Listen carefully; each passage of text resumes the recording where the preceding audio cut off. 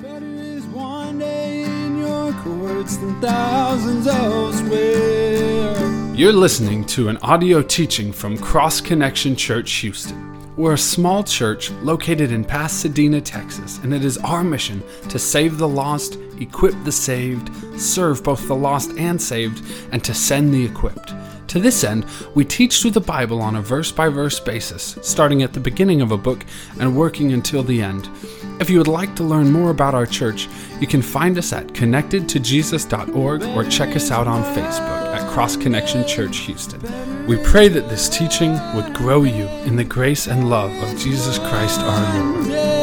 Than thousands elsewhere.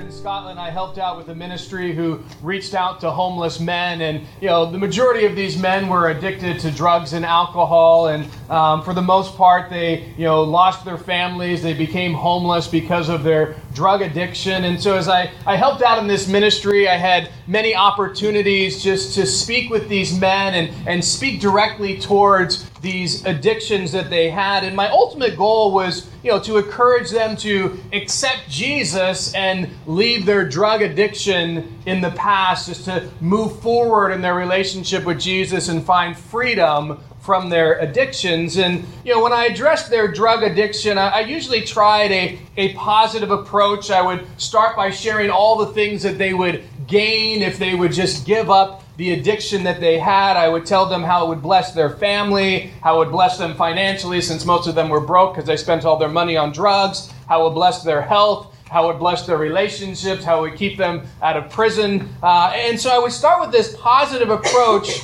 But you know what? After doing that, I would get to a point in any conversation, and sometimes it would be more than once, where I would just look that man in the eye and I would warn him.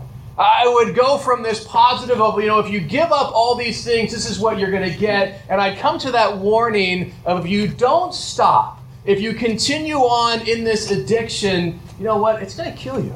You're going to lose everything. You're going to stay homeless and poor, and your relationships are going to suffer. But the biggest thing of all is it's ultimately going to take your life. When you're speaking with someone with an addiction, I think it's a good start to have that positive approach and share all the blessings, all the good things that are going to come if they give it up. But you got to, at some point in time, bring a warning to them of what will happen if they don't change the way in which they're living. Now, the reason I bring this up is because the author of Hebrews, he pretty much addresses the initial readers that he was writing to in a very similar way. Now, their problem wasn't that they had a drug addiction problem. Their problem was that they were considering departing from Jesus to go back to Judaism and the sacrificial system. And so, like a drug addict, they have a very serious problem with very serious consequences. And the author of Hebrews is addressing this problem with a positive approach. He spends the majority of this letter telling them how much greater Jesus is than all the things in Judaism, and how great their life would be and how great their life is because of the blessings that Jesus brings to it. But he does, because of things in their life and things they were doing in their relationship with Jesus, take time to warn them of problems that they had. And the author really feels like he needs to warn them in 5 different areas. And these are the different warnings that you see here in the outline of the book of Hebrews. First, he warns them to not drift away from Jesus. Second, there's a warning to not doubt Jesus. Third, there's a warning to not decline spiritually in their relationship with Jesus. And this morning here in Hebrews chapter 10, we're going to look at the next warning he gives, this 4th warning, which is don't depart from Jesus. Now, the reason that the author gives these different warnings, you don't warn someone about something unless they're actually engaging in those things. And so, these readers, their problem was they were doing this stuff. And so he's warning them to stop because they're actually engaging in it. They were drifting away from Jesus and doubting Jesus and declining spiritually in their relationship with Jesus. And now they've gotten to the worst thing of all. They're considering departing from Jesus. If they go and do this, this is going to be the worst thing because it brings the worst consequences. It's one thing to drift. It's one thing to doubt. It's one thing to have these problems in your spiritual growth. But to depart from Jesus is the most significant and severe of all. And that is why the warning that we see here that the author gives is more significant and severe than all the previous warnings that he has given. Now, in dealing with the problem of considering departing from Jesus, the author doesn't just give a severe warning and then call it a day. He addresses this problem by doing three important things. First, he shares a word of warning to not depart from Jesus. And then second, he shares a word of encouragement concerning what God has done for them in the past. And then third, a word of hope concerning what God can do for them in the future. So we're going to see three great words in the verses we're going to look at this morning. This word of warning, word of encouragement, and word of hope. And it's my hope as we study each one of these verses that all of us would be challenged in the way that the Lord would want. That if we need to be warned in a certain way, the Spirit of God would warn us. If we need to be encouraged, He would encourage us. If we need that hope, He would give us that. And so we're going to start this morning in the same place the author starts, and that's with this word of warning concerning not departing from Jesus. And we see that in verses 26 through 31 of Hebrews chapter 10. For if we sin willfully after we have received the knowledge of the truth, there is no longer remains a sacrifice for sins, but a certain fearful expectation of judgment and fiery indignation which will devour the adversaries. Anyone who has rejected Moses' law dies without mercy on the testimony or 2 or 3 witnesses. Of how much worse punishment do you suppose he will be thought worthy who has trampled the Son of God underfoot, counted the blood of the covenant by which he was sanctified a common thing, and insulted the Spirit of grace? For we know him who said, "Vengeance is mine, I will repay, says the Lord." And again, the Lord will judge his people. It's a fearful thing to fall into the hands of the living God. So here in this warning, if you just look at that, there's some severity for sure in this. But it's led to a lot of debates and disagreements among Christians. And really, it kind of comes down to this debate that you see in the Bible about whether or not a genuine believer could lose their salvation. But a lot of the conclusions, a lot of the problems that people have with these verses can be easily solved if you would just look at them in their context. You see, if you take verse 26 and 27 especially out of their context, you separate them from everything around them, the verses before, the verses after, the main purpose of why the author wrote this, then those verses are pretty daunting. Let's just read those verses in and of themselves without any context. And it says, "For if we sin willfully after we have received the knowledge of truth, there no longer remains a sacrifice for sins, but a certain fearful expectation of judgment and fiery indignation which will devour the adversaries." So when you look at these verses just by themselves without the context around them, it seems like they're saying, hey, if someone sins willfully after they have received the knowledge of the truth, speaking of the truth of the gospel, then there no longer remains a sacrifice for their sins. Instead, they're going to receive the judgment of God, this fiery indignation referring to hell. Now, if that's what these verses were saying, then definitely that would be a pretty scary reality, but I don't believe that's what these verses are saying. And those who do believe it, the reason that they have come to this conclusion is because they are looking at these verses in isolation and not within the context in which they are written. And that's a very dangerous thing to do with any verse in the Bible. Lots of times when you hear someone make some kind of statement, you just think that doesn't really seem to fit what my understanding of the Bible is. And we'll say, well, look at this verse. And typically what they're doing is they just take a verse completely out of its context. And that verse alone, when you read it, you go, oh, wow, I can see what you're saying. But when you place it back into the context of which it was written, and you look at the verses before and after, all of a sudden there's a different kind of understanding that you have with those verses. And so whenever we're trying to understand things, we never want to take things out of their context. So the people who view this verse in isolation, they ultimately conclude that if someone sins willfully after having received the knowledge of the truth of the gospel, then for that person, there no longer remains forgiveness. There no longer remains a sacrifice for their sin. All they have now is God's judgment upon them. And one of the main questions that is asked, as you would probably think, is, well, then what does it mean to sin willfully? Because nobody wants to be in that category. If you truly believe that this is saying, if you sin willfully after you've accepted the gospel, you're toast, there's no more forgiveness, then nobody wants to be in this sinning willfully category. And so you have all these definitions of what it means to sin willfully, and some of them are just so far-fetched and absurd because what they're trying to do is make it so that they don't fit in that category, which you understand why. They don't want to be in that category, but the leaps they have to go to try to make it seem like, I don't sin willfully.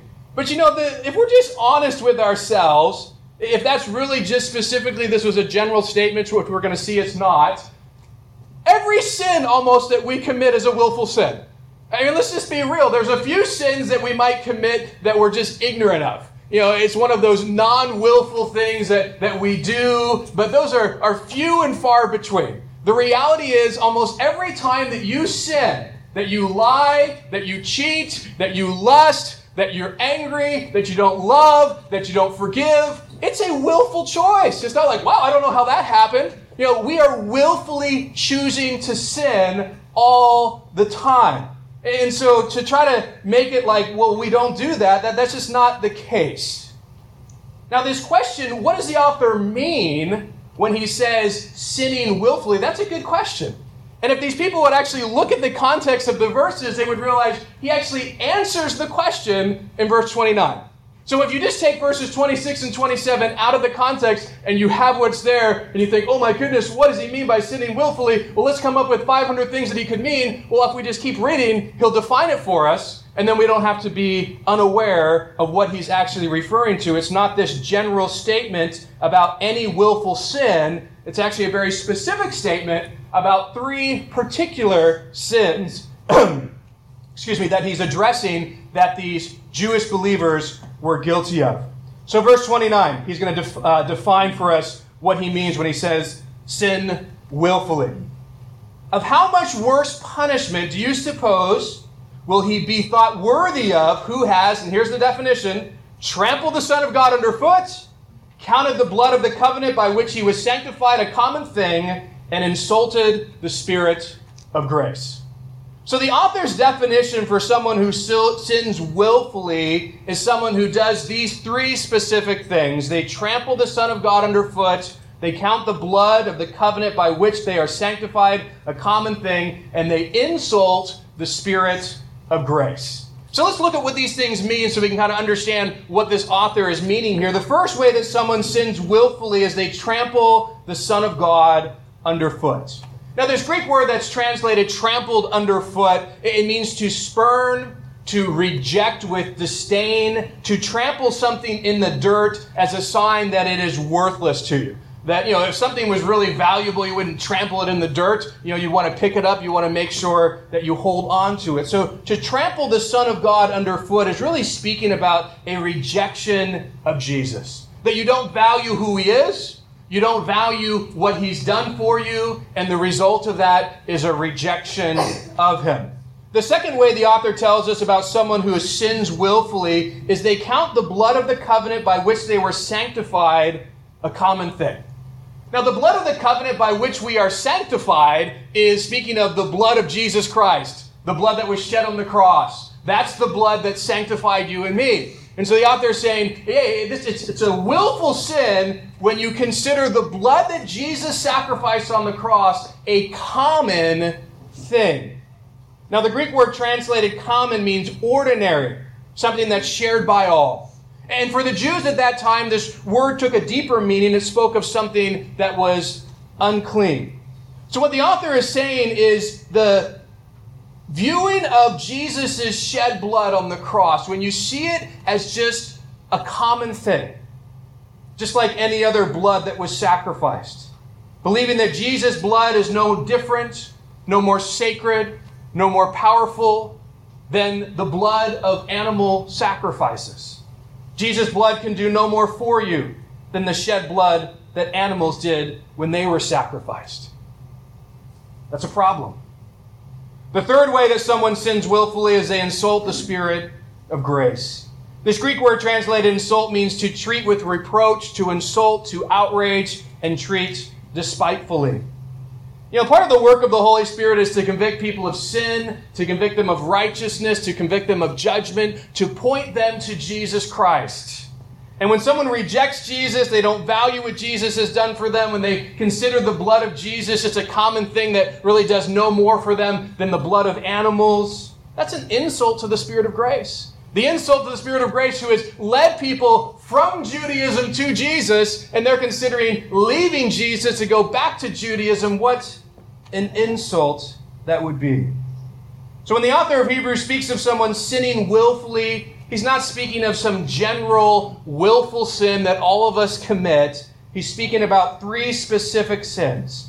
First, trampling the Son of God underfoot by rejecting Jesus. Second, counting Jesus' blood as a common thing, no different, no more powerful, no more sacred than the blood of animals. And third, insulting the Spirit of grace through a rejection of Jesus and his shed blood. Now, when you take a step back and you look at the bigger context of Hebrews, you look at the main thing that the author writes, the main reason why he writes to the initial readers of this letter, it's clear that he's addressing the specific problems his initial readers were struggling with. They were considering departing from Jesus, departing from the sacrifice of Jesus, and going back to Judaism, going back to animal sacrifices. And if they did that, they would be guilty of these three specific sins. They'd be guilty of trampling Jesus underfoot by rejecting him. If you depart from Jesus and go back to Judaism, guess what that is? It's a clear rejection of Jesus.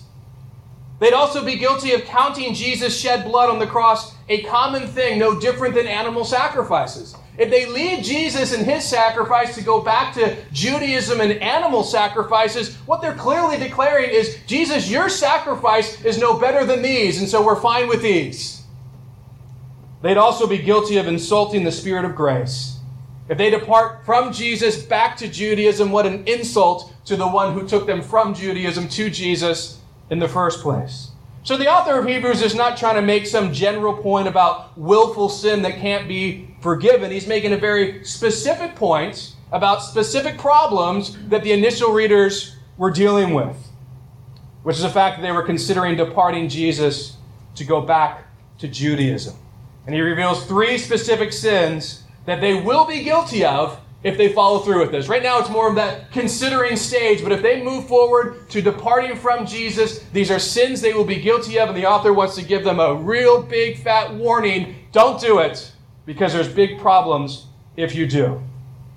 So let's look at this warning with that in mind, with this understanding of what really he's kind of addressing and focusing on. Verse 26 and 27 says again, "For if we sin willfully after we receive the knowledge of the truth, there no longer remains a sacrifice for sins, but a certain fearful expectation of judgment and fiery indignation, which will devour the adversaries." Now, once you understand the context of this warning, you understand what the author is referring to when he says sins willfully, then what the author says actually makes a lot of sense with everything he's been saying up to this point in time. So when someone sins willfully, which we noted is ultimately speaking about departing from Jesus and his sacrifice to go to Judaism and animal sacrifices, when someone sins willfully after they receive the knowledge of the truth, which is the knowledge of what Jesus did as he sacrificed himself on the cross, the author is saying, well, now there's no longer remains a sacrifice for sins. And so what the author is saying is, if Jesus' sacrifice for sin is rejected, there remains no other sacrifice that can cleanse you. No other sacrifice that can offer you forgiveness. G. Campbell Morgan wrote this: "If this great way of salvation, this mightiest sacrifice of all, is refused, no other sacrifice remains." See, if these Jewish believers, they depart from Jesus and the sacrifice of the cross to go back to Judaism and animal sacrifices, what the author wants them to understand is those animal sacrifices, they're not going to cleanse their sins. Those animal sacrifices are not going to bring them forgiveness. You see, what the author wants them and us to know is if you're going to make the basis of your salvation animal sacrifices, or you're going to make the basis of your salvation your own works, you're going to be judged based on that basis of which you seek to find salvation through. You see, Jesus' sacrifice for our sins doesn't just cleanse us from our sins. It doesn't just give us forgiveness from our sins. It also removes the judgment of God because of our sin. It protects us from God's judgments. So if you want to depart from relating to God through Jesus, depart from relating to God through Jesus' sacrifice, and start relating to God through Judaism and animal sacrifices, not only will you be putting yourself under sacrifices that do nothing for your sins, you're also going to be putting yourself back under the judgment of God. As the author puts it, under certain fearful expectation of judgment and fiery indignation, which will devour the adversaries. Now, the author wants to drive home this point about the judgment aspect of things, hoping that this will really resonate with the readers. And he drives this point home in verses 28 through 31. Anyone who has rejected Moses' law dies without mercy on the testimony of 2 or 3 witnesses. Of how much worse punishment do you suppose will he be thought worthy who has trampled the Son of God underfoot, counted the blood of the covenant by which he was sanctified a common thing, and insulted the Spirit of grace? For we know him who said, "Vengeance is mine, I will repay," says the Lord. And again, the Lord will judge his people. It's a fearful thing to fall into the hands of the living God. So the author wants to help them and us understand this warning about God's judgment by taking us back to the Old Covenant. Under the Old Covenant, how did God judge his people? Well, under the Old Covenant, if someone rejected the law of Moses, if someone did something deserving of death, then based on the testimony of 2 or 3 witnesses, they'd be killed. There would be no mercy. God's judgment would be poured out on them for rejecting the law of Moses. So under the Old Covenant, there's no mercy.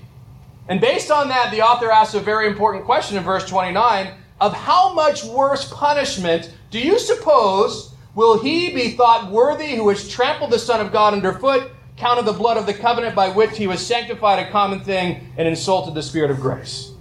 The point the author is making is, hey, you guys came out of Judaism. You understand the judgment of God with no mercy upon those who do things that deserve death.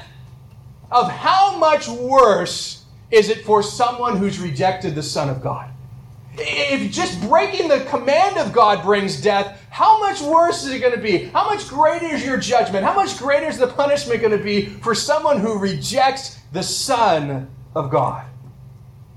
And then he drives this warning home even more when he quotes 2 Old Testament passages from Deuteronomy chapter 32, verses 25 and 36. It says this, "For we know him who said, 'Vengeance is mine, I will repay,' says the Lord. And again, the Lord will judge his people."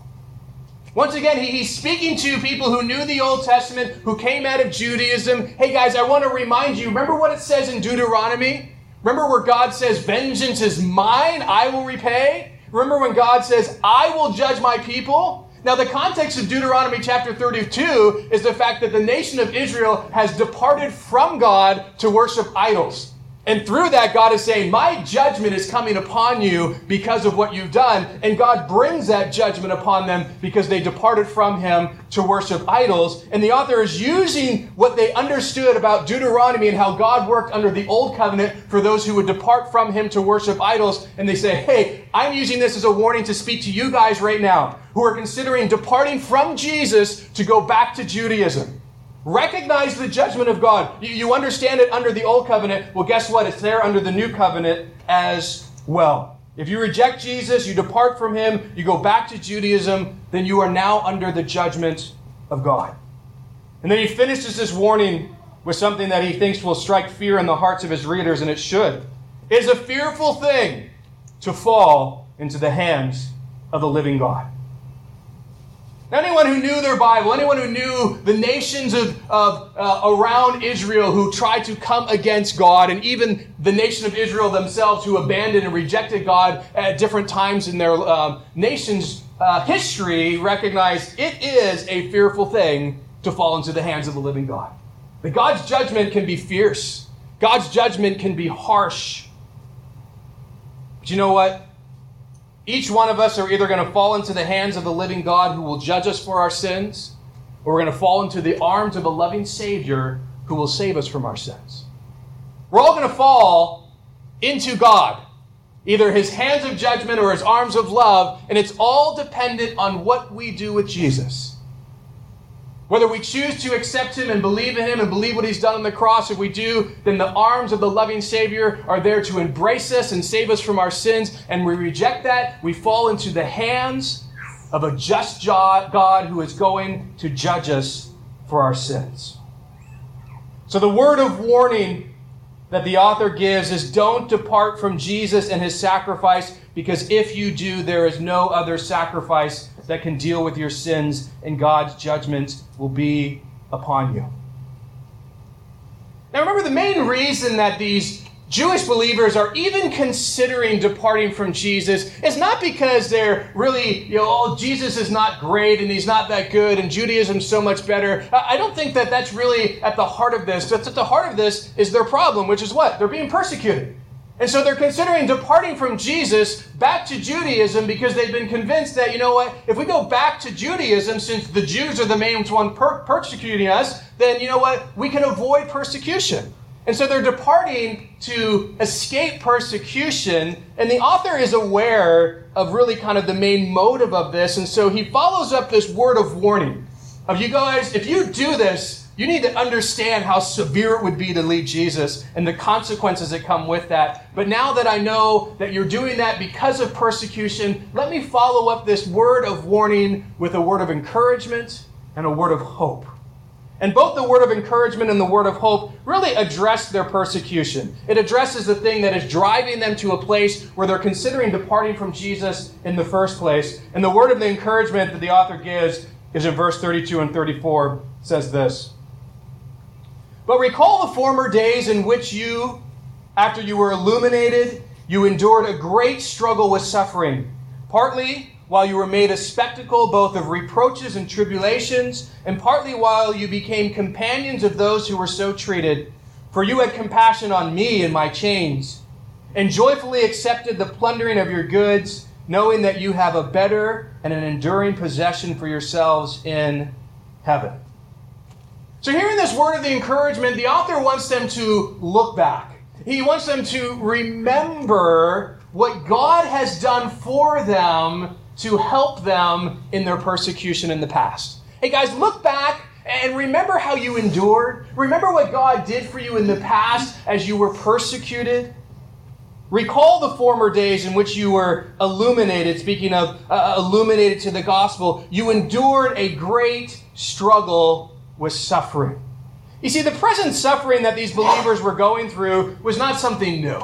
They had dealt with suffering before this. Before this letter was written, before these issues arose, they were those who not only dealt with suffering, but dealt with it in quite a good, godly way. And so the author wants them to remember how they suffered for Jesus in the past and how God helped them endure that suffering in the past. And he reminds them of two ways that they suffered for Jesus. First, they were made a spectacle both by reproaches and tribulations. And second, they had their goods plundered. So people spoke horribly to them. People treated them horribly. People stole their things, all because they were followers of Jesus. Now, the main reason the author brings this up concerning their suffering is not just to say, hey, remember how bad it was when you suffered. He brings up the suffering because he wants to remind them of how they responded. Guys, remember this suffering? But more importantly, remember how you responded to it in the past? You see, when they were made a spectacle both by reproaches and tribulations, they responded by becoming companions with other Christians, and they treated them with compassion. That's how they met the author of Hebrews.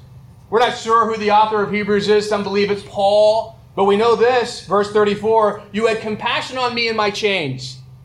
Whoever the author was, he was most likely in prison for being persecuted for preaching the gospel, for living for Jesus. These Hebrew believers are also being persecuted, and they have compassion on the author, and that's how they first meet. Now, if you are being persecuted as a Christian, if you want to avoid that persecution, one of the ways to avoid it is steer clear of other Christians, especially outspoken Christians who are proclaiming the gospel, because if you associate yourself with those people, guess what? You're now a target just like they are. So if you want to avoid persecution, avoid connecting yourself with other believers. But notice that these Jewish believers, as they started to get persecuted, they didn't avoid other believers who were being persecuted. Actually, instead, they sought out other believers, became companions with them, and had compassion on them. And they did this with the author. It hit the author personally. He wants to remind them, hey guys, I know how you used to respond to persecution because that's how we first met. I saw how you dealt with suffering. I saw how God helped you endure it. I saw how you made companions of others who were dealing with these things. And when their goods were plundered for following Jesus, notice the author tells us how they respond to that as well. They joyfully accepted it, knowing that they had a better and an enduring possession for themselves in heaven. Do you think that would be your response? Someone knows that you're a Christian, they break into your house right now while you're at church and they steal everything that you have. Would you be like, you know what, I'm going to joyfully accept that? They joyfully accepted being stolen from because they had a perspective that was very important. They knew they were storing up treasures in heaven. You know, one of the main things that enabled these Jewish believers early on in their persecution to endure it is because they kept a heavenly perspective. They understood that, yeah, things on earth are difficult for us. Things here on earth are being taken from us. But they also understood that they had a better and an enduring possession for themselves in heaven. And that eternal perspective, that heavenly perspective, helped them to respond in the right way. You know, this is something we see with Paul as well. Paul writes in 2 Corinthians 4, 16 through 18, therefore, we do not lose heart, even though our outward man is perishing, yet the inward man is being renewed day by day. For our light affliction, which is but for a moment, is working for us a far more exceeding and eternal weight of glory. While we do not look at the things which are seen, but at the things which are not seen. For the things which are seen are temporary, but the things which are not seen are eternal. Paul, like these Jewish believers, he suffered a lot of persecution. And he says, you know what? He didn't lose heart. And the reason that he doesn't lose heart is because of his perspective on persecution. And his perspective is given to us. For our light affliction, which is but for a moment, is working for us a far more exceeding and eternal weight of glory. See, when Paul compared what he was going through on this earth with what he would receive in heaven, all of a sudden that perspective helped him to say, you know what, it's worth it. All that I go through, all the suffering, all the persecution for Jesus Christ here on this earth is worth it in comparison to what's coming, to what I'm going to get, to what I'm going to receive, to the rewards I'm going to have. It's all worth it. That heavenly perspective was something that enabled him to continue to live for Jesus the way he should. And it's the same thing with these Jewish believers early on in their persecution. You know, they had that heavenly perspective. People stole stuff from them. Hey, we know we got stuff in heaven. We know we got rewards there, and we can joyfully accept that we had things taken from us. And the same can be true for you and I. If you want to properly deal with persecution, or just even with difficulties here on this earth, one of the best things to help you to do that is to have a heavenly perspective. You know, when you get your eyes focused on the persecution, you get your eyes focused on the problems, all of a sudden it becomes very, very difficult to endure. But you take your eyes off the problems, off the persecution, and you place them on Jesus and on the hope of heaven. And there's just a difference in our attitude, in our perspective, and our ability to endure things because we have this knowledge of, I know what's coming. And as bad as this is, it's as bad as it'll ever be. And heaven's coming, and Jesus is with me, and I can continue to move forward that way. But you know what? Sometimes we lose focus. We get our eyes focused on the problems and the persecution and the issues. And when that happens, it's very, very difficult to endure. And you know what? We have kind of this roller coaster sometimes where we're doing really great. We're on the spiritual high. We're keeping our eyes on Jesus. And all of a sudden something really bad happens and boom, our eyes get focused on it. And we were doing well and enduring. We were doing well and living for Jesus. And then all of a sudden we stop. And that's really what we see with these Jewish believers. Early on, they had this, he's praising them. Remember the past? Remember how you guys dealt with this? It was so good. You did such a great job at enduring persecution, but they're not enduring it now. And I think one of their problems probably was that they had lost sight of the heavenly perspective. Lost sight of Jesus. Now their focus is just on the persecution and what they're going through. And because of that, they're not enduring the way that they once did. And it's brought problems of drifting and doubting and declining. And now the possibility of even departing from Jesus. How quickly we can go from doing well with our struggles to doing poorly.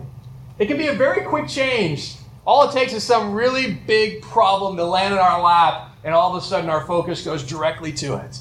And we lose sight of Jesus, we lose sight of eternal things, and we can really start to have problems in how we respond. So the author, he recognizes this with the Jewish believers. He realizes what they once did and how they once did it better. And so he reminds them, hey guys, look back. I know right now you're not doing so well, but look back at how you used to respond to persecution. How did you deal with it in the past? Through God's strength, you endured it. Through God's strength, you lovingly came alongside of others like myself. Through God's strength, you joyfully accepted persecution, knowing what awaited you in heaven. And the point of this reminder is to encourage them to do in the present what you used to do in the past. You guys know what to do. You've done it before. All you got to do is do it now. I just want to remind you of how successful you were in the past so that you can know it's possible in the present. God enabled you in the past. He can enable you right now. So the word of encouragement the author gives is remember how you endured your persecution in the past with joy. God can help you repeat that in the present. For us, it's always good to be reminded of God's past faithfulness. It's good to be reminded of how God has helped us through struggles and difficulties. Because what that does, it just says, you know what? He can do that in the present. I'm always encouraged as I just remember what God has done. Because there's always new problems, always new issues, and a lot of them aren't new problems. A lot of them aren't new issues. I've dealt with them before, and I can look back and say, you know what? When I had this problem before, this is what God did. This is how God was faithful. This is how God strengthened me. This is how God got me through it. And there's this encouragement that if He did it then, I should be confident He can do it again now. And that's what the author wants this word of encouragement to do for these believers. And so he starts with a word of warning of where they're presently at in their relationship with God. Then he gives them this word of encouragement of where they used to be in the past at in their relationship with God. And now he's going to finish with a word of hope of where they need to be in the future in their relationship with God. Verses 35 through 39 says this. Therefore, do not cast away your confidence, which has great reward, for you have need of endurance, so that after you have done the will of God, you may receive the promise. For yet a little while, and he who is coming will come and will not tarry. Now the just shall live by faith, but if anyone draws back, my soul has no pleasure in him. But we are not of those who draw back to perdition, but of those who believe to the saving of the soul. In this word of hope, the author is encouraging these believers and us really to do three things in order to move forward in their relationship with Jesus. The first thing the author says to move forward is in verses 35 and 36. Therefore, do not cast away your confidence, which has great reward, for you have need of endurance, so that after you have done the will of God, you may receive the promise.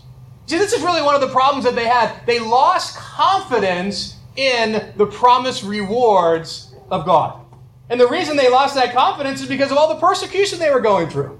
It's a common response of us. We go through difficulty and hardship, and it's hard to remember, it's hard to stay focused on rewards and blessings and promises of God, because all we're seeing in our life is heartache and difficulty and issues that we don't want to have to address. And so it's hard to stay focused on the positive things when these negative things are hitting us so hard. And so they lost confidence. Confidence in God's promise, confidence in what he said he would do, confidence in the hope of heaven. And that confidence also caused them to lose their endurance. And so the first thing the author really is encouraging them and us to do in order to move forward in our relationship with Jesus is have confidence in the promised rewards of God in heaven, which will help give us endurance to live for God here on this earth. When you are confident in what God has promised you, it definitely helps you to endure. The confidence of heaven helps endurance here on this earth. The second thing the author tells us to do in order to move forward is in verse 37. For yet a little while, and he who is coming will come and will not tarry. Another important thing for us to understand if we're going to move forward in our relationship with God, it was important for these initial readers as well, is that Jesus could come back at any moment. You know, it's interesting to me because it's been over 2,000 years, but with every single generation that has ever lived, the heart of God is that we would live with a mindset that Jesus' return is imminent. He always wants us to have that. Even if he knows he's not going to return in our lifetime, he wants us to live with the mindset that he could come back at any moment. You see, when you live ready for Jesus' return, it changes the way you live. It changes what you prioritize. I mean, if you believe that Jesus would come back tomorrow, what would be different about your life? What would be different about your priorities? What would be different about what you're living for? I hope that, there would be some significant priorities of, I'm going to make sure Jesus is the most important thing in living for him and reaching people for him because he could come back at any moment would be our heart with that. The second thing the author tells us to do and to move forward in our relationship with God is just to be ready for the coming of Jesus. And I think a good question to ask ourselves is, am I living in a way that's ready for Jesus' return? If Jesus showed up today, would you be ashamed of his coming? Or would you be like, oh, I've been waiting, I've been living for you, I've been ready for it, I'm so excited that we have this time together. The third thing the author tells us to move forward in our relationship with Jesus is in verses 38 and 39. Now the just shall live by faith, but if anyone draws back, my soul has no pleasure in him. But we are not of those who draw back to perdition, but of those who believe to the saving of the soul. Once again, the author is quoting an Old Testament passage. He does this over and over to appeal to those who came out of Judaism, who knew the Old Testament. And he's quoting Habakkuk 2:4, which tells us, the just shall live by faith. Now, it's interesting to me, this little verse is quoted 3 times in the New Testament. And what I found interesting is if you look up each of these times that it's quoted, is really there's 3 main words in this, quotation: just, live, and faith. And when you look at the 3 different times that they're used in the New Testament, there's a different one of those words that's really emphasized to fit the context of what's being said. In Romans 1:17, it's all about faith. And so the emphasis when it's quoted, the just shall live by faith. The author wants us to really focus on the faith aspect of it. In Galatians 3:11, he's all talking about being justified. And so the word just is the focus. The just shall live by faith. And then here in Hebrews 10:38, the emphasis is on the word live. He wants us to know, well, how should you and I live? In light of persecution and difficulties and problems, live by faith. Faith in Jesus. Not drawing back to Judaism or works-based relationship with Jesus. Instead, live your lives with faith in Jesus, as the author says, to the saving of our souls. So the third thing the author wants us to do as we move forward in our relationship with Jesus is to live your life by faith in Jesus. And when you take all 3 of those things together, you get the word of hope that the author wants to give us. Have confidence in the promised rewards of God, be ready for the coming of Jesus, and live your life by faith in Jesus. Now, the word of warning, the word of encouragement, the word of hope, I think it's a great challenge for us to remember the sacrifice of Jesus on the cross. And they're all intertwined with that. Remember, the warning is don't leave the sacrifice. Remember what Jesus did in the past to help you live for that. And he's going to do the same in the future. And I think it's just a great warning for us. You see, in a moment, we're going to remember Jesus' sacrifice by partaking of communion together. And as we remind ourselves of the amazing sacrifice of Jesus on the cross, I really hope that it's a reminder as well to never depart from Jesus. As we look at all that we've been given, all that he has done, the wonderful demonstration of love, that we would think to ourselves, I will never leave that. I would never depart that. I would never depart him. What a fool I would be to do so. But also, as we look back at the cross, hopefully it's a reminder of all the things in the past. That itself is a great demonstration of love. That itself is a wonderful thing in the past of what Jesus has done. But let it remind you even more of all the blessings that have come with the cross, with the sacrifice, what he's done for us in the past. And hopefully it reminds us of our great need for him also in the present and in the future. That as we look back to the cross, let the warning, let the encouragement, let the hope be intertwined with that to help us in our relationship with the Lord. So I'm going to have the worship team come on up.